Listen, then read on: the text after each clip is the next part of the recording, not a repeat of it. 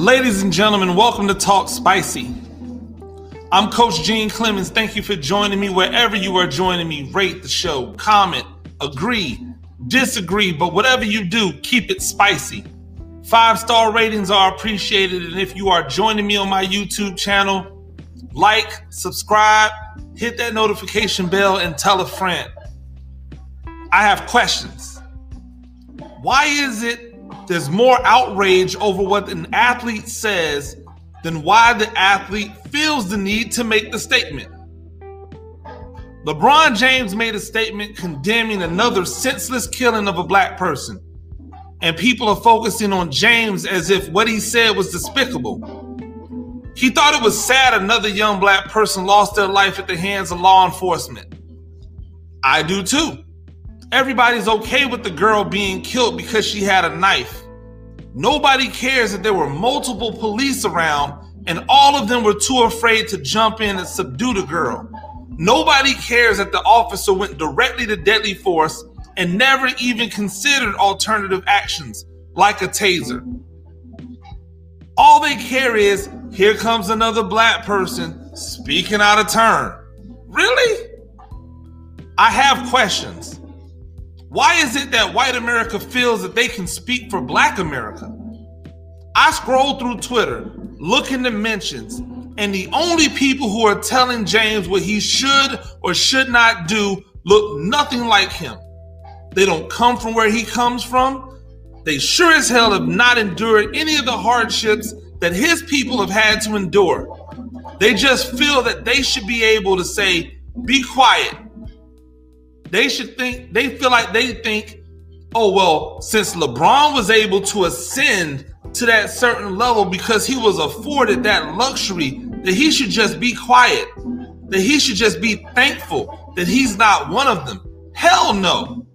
I would be more disappointed if he didn't say anything. I'm more disappointed when athletes of his caliber don't say anything than when they do. Because them being quiet, they're being complicit by not saying anything. The problem that white America runs into is that they think the fight against racism is black versus white. But it's not black versus white. It's black versus racist. If you're a white man or a white woman and you are not a racist, we show you love at every turn. I know many white men. I know many white women. I meet a new one every single day who are not racist, who do not have that kind of bone in their body, that are willing to stand up with other people and be counted. But I also meet a lot of them who aren't willing to do that. And if you're not a part of the problem, then if you're not a part of the solution, then you are part of the problem. And that's what we have to understand. If I'm not going to stand up and say this is wrong, then I'm just allowing it to happen. The fight isn't against police. The fight is against unnecessary police brutality and murders against black people. What's so hard to understand about that? Why not just ride for what's right? I have questions. Why is it that the only time we get immediate body armor camera footage is when the police feel they are right? Law enforcement, if you want people to believe you're doing the things that you're supposed to do, stop waiting to get the facts straight. Stop waiting to tell the story correctly. Let the video do the talking for you. In that Kaya Bryant case in Columbus, that body cam footage came out almost as soon as the murder was announced. They wanted everybody to know that the officer was well within his right, well within his duty to shoot her dead.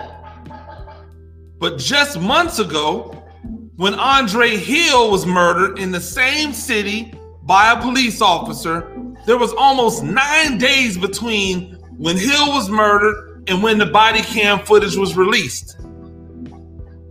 I watched the video, unfortunately, I know I said that I wouldn't watch the video, but when there was all of this backlash and people decided to make Kyra Bryant into this monster, I decided that I needed to watch the video.